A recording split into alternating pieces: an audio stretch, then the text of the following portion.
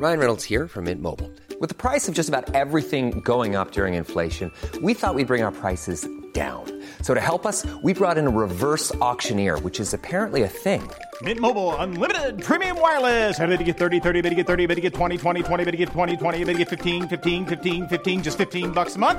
Sold! Give it a try at mintmobile.com/switch. $45 up front for 3 months plus taxes and fees. Promo rate for new customers for limited time. Unlimited more than 40 gigabytes per month. Slows full terms at mintmobile.com. One size fits all seemed like a good idea for clothes. Nice dress. It's a t-shirt. Until you tried it on. Same goes for your healthcare. That's why United Healthcare offers a variety of flexible, budget-friendly coverage for medical, vision, dental, and more. So whether you're between jobs, coming off a parent's plan, or even missed open enrollment, you can find the plan that fits you best. Find out more about United Healthcare coverage at uh1.com. That's uh1.com. We all love the video game industry, it's why we're here, but that doesn't mean that we love everything about it. So let's take a look at them. As I'm Jules, this is WhatCulture.com, and these are 10 things that everyone hates about modern video games. Number 10, bloated gameplay as air quotes value.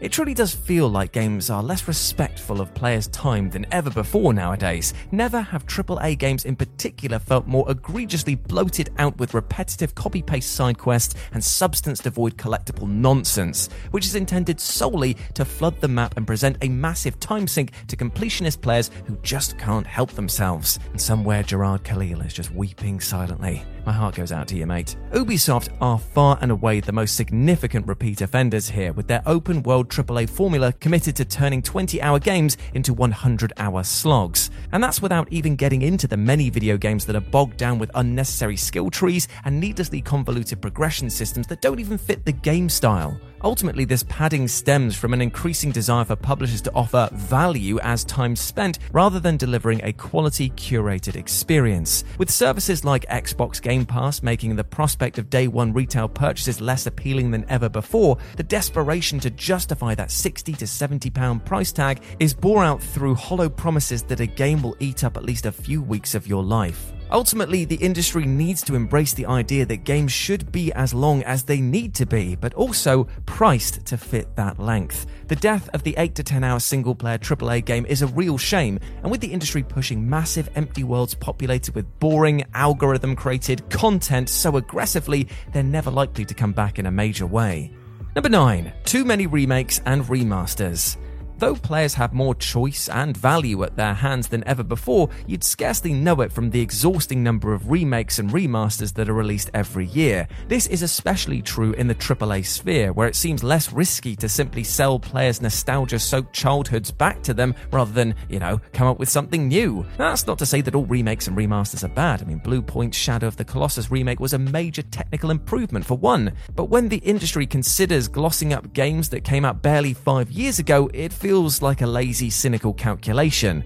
More than anything, it underlines a lack of creativity while taking time away from developers who could actually be coming up with something fresh. Gamers are, of course, themselves largely to blame here, as their nostalgia receptors can be so easily pressed to make them part with their cash. If this obsession with raking over the past wasn't profitable, publishers just simply wouldn't do it.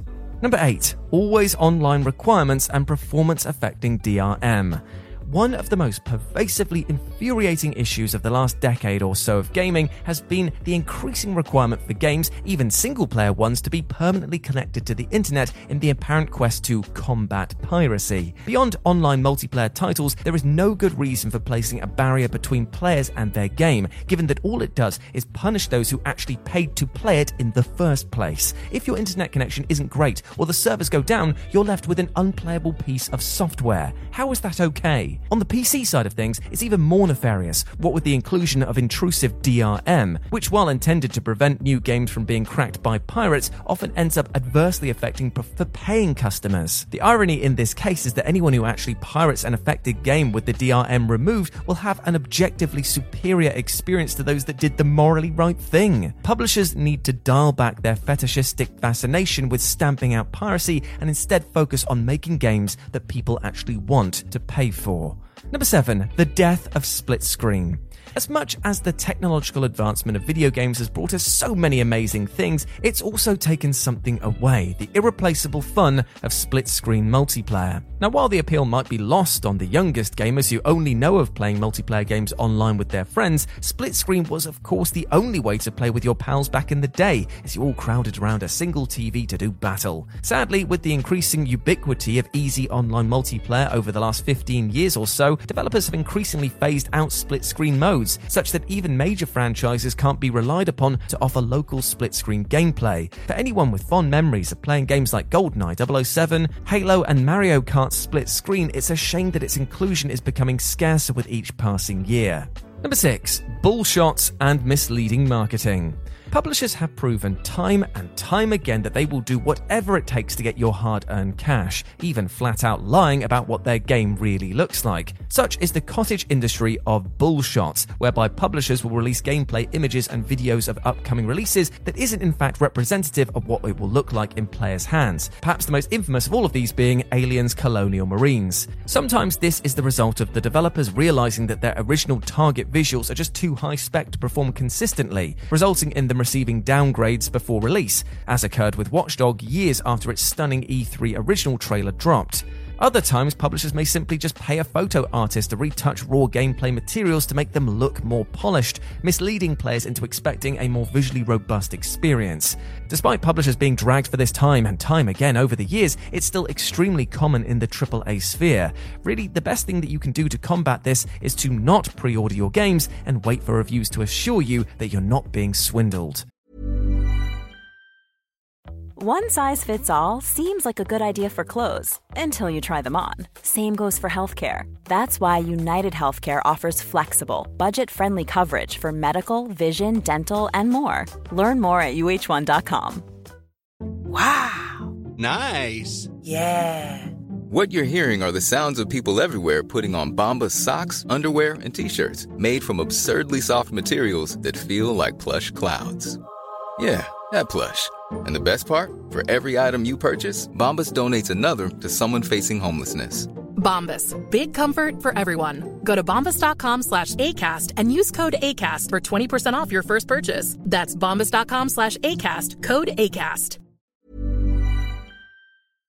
This podcast is brought to you by Indeed. If you need to hire, you need Indeed. Indeed is your matching and hiring platform with over 350 million global monthly visitors, according to Indeed data, and a matching engine that helps you find quality candidates fast. And Indeed doesn't just help you hire faster. 93% of employers agree Indeed delivers the highest quality matches compared to other job sites, according to a recent Indeed survey. One of the things I love about Indeed is that it just makes hiring all in one place so easy because you just get unparalleled access to job seekers. Plus, listeners of this show will get a $75 sponsored job credit to get your jobs more visibility at Indeed.com/WCG. Just go to Indeed.com/WCG right now and support our show by saying you heard about Indeed on this podcast. Indeed.com/WCG. Terms and conditions apply. Need to hire? You need Indeed.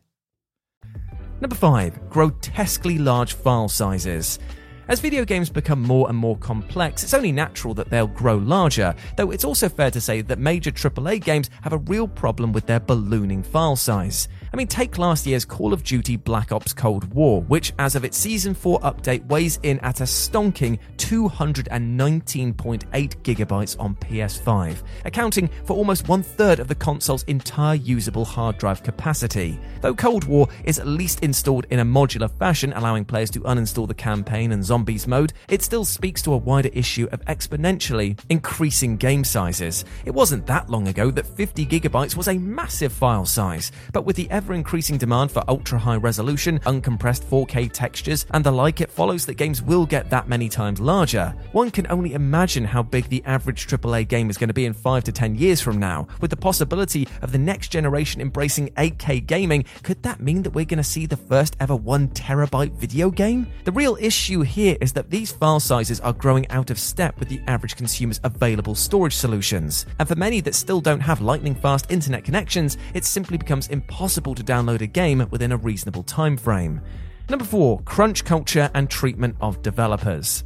Now, while there are certainly many gamers who don't pay much attention to the inner workings of the gaming industry, it's becoming increasingly difficult to ignore the flagrantly unjust working conditions inflicted upon many that are in the business. In recent years, there's been increasing pressure upon AAA developers in particular to avoid subjecting their employees to brutalizing crunch practices, whereby team members can be asked to work upwards of 100 hours per week in the lead up to a game going gold. The effects of crunch culture are far-reaching and extremely damaging to employees, ruining their mental well-being and potentially destroying relationships as they're unable to maintain a healthy work-life balance. The decades-long expectation that developers slog themselves away into a poor mental and physical state because making a video game is a privileged position is thankfully starting to die out, though the industry still has a long way to go to address crunch. Ubisoft has claimed lately that it's been able to produce the recent Assassin's Creed games free of massive crunch, all the while Rockstar and Naughty Dog have been thoroughly dragged for their brutal working conditions. The real solution to this is the formation of a game developers union, and while baby steps have already been made, it goes without saying that many publishers will actively do whatever it takes to prevent unionization. This is all without getting into how horribly fans can treat developers, because of course nobody hates video games more than gamers themselves. Various employees working on Cyberpunk 2077, for instance, received death threats after the game was delayed last year, meaning that the senior game designer for the title had to remind fans that such behavior is completely unacceptable.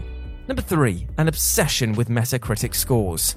In much the same way that film fans obsess over the minutiae of Rotten Tomatoes scores, so too do gamers hang onto that single aggregated number assigned to a video game on Metacritic. But that isn't to say that the number can't be a useful guide when people want to determine whether a game's worth their money or not, but the fanatical fascination with the specific number often lurches into genuinely unsettling territory. So much does this one number mean to some people that they won't even consider playing a game with a score lower than, say, 80, and because of that apparent importance of Metacritic scores, publishers also buy into it. Almost a decade ago, it was famously reported that Fallout New Vegas developers Obsidian Entertainment had a performance bonus tied to the game's Metacritic score, and because they missed the target score by just 1 point, the team missed out on a hefty extra pay packet. There are surely many other unreported instances of such practices, underlying the industry's generally excessive, gross obsession with critical reception.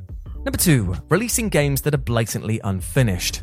It's certainly a benefit to everyone that video games are no longer released as a one-and-done deal, whereby whatever ends up on the disc is as good as we're ever going to get. Online functionality allows games to receive patches, to fix bugs, and generally whip them into shape, though this framework is far too often abused as a crutch for publishers who push unfinished games to market. With publishers never wanting to disappoint shareholders, there's an enormous pressure on developers to deliver a functioning game before a deadline, and if it's good enough, then publishers will just lob it out of the door even if there's still plenty of work to be done. But good enough in a publisher's eyes isn't necessarily the same for the player. I mean, take Cyberpunk 2077, which suffered a catastrophic backlash when it released long before it was clearly ready. That didn't stop the title from selling 13 million copies in 2020 alone though, but CD Projekt Red are still fixing core aspects of the game. Once again, the only language that publishers understand is money, so the best thing that you can do for yourself and the industry is to not pre-order games on good faith and instead wait to see what day one reviews say. And number 1, microtransactions. The true scourge of modern video games above all else must surely be microtransactions, the integration of additional minor purchases for players which, in games like Fortnite and Grand Theft Auto Online, can add up to billions of dollars in revenue. Purely cosmetic MTXs aren't inherently an awful thing, though there's certainly a lot to be said for the predatory practices often employed by publishers to exploit players with addictive personalities and, of course, children. Then there's the fact that many microtransactions will actively grant players an advantage or allow them to skip through the grind, effectively becoming a form of pay-to-win gaming. Marvel's Avengers recently added paid XP boosts despite Crystal Dynamics originally promising that they never would do that, and a FIFA 21 player discovered that he'd have to spend £80,000 or 22,000 hours in order to obtain his Ultimate Team Dream Team. This all feels infinitely more gross given the recent pricing uplift applied to current-gen video games. If publishers truly aren't making enough dough from simply selling games and DLC, there are clearly major structural issues within the industry that need to be addressed. I've said many times before on podcasts and different videos, we should not foot the bill for the developer and publisher's choices. At the end of the day, though, no matter how you look at it, this is nothing more than craven greed, and part of a wider desire to increase corporate profitability while lining shareholders' pockets. And that is truly depressing. Acast powers the world's best podcasts. Here's a show that we recommend. The Real Housewives is a guilty pleasure for most, but if you're looking to not feel guilty about that pleasure, tune in to Everything Iconic with me, Danny Pellegrino, where I break down all the messy moments and behind-the-scenes antics of Bravo's popular franchise. And on Everything Iconic, I also interview celebrity guests like Kelly Ripa, Keke Palmer, Drew Barrymore, Cameron Diaz, and more about their guilty pleasures, their past work, and so much more. So if you're pop culture obsessed and find yourself watching way too much reality TV like me, tune into Everything Iconic with Danny Pellegrino, wherever you listen to podcasts.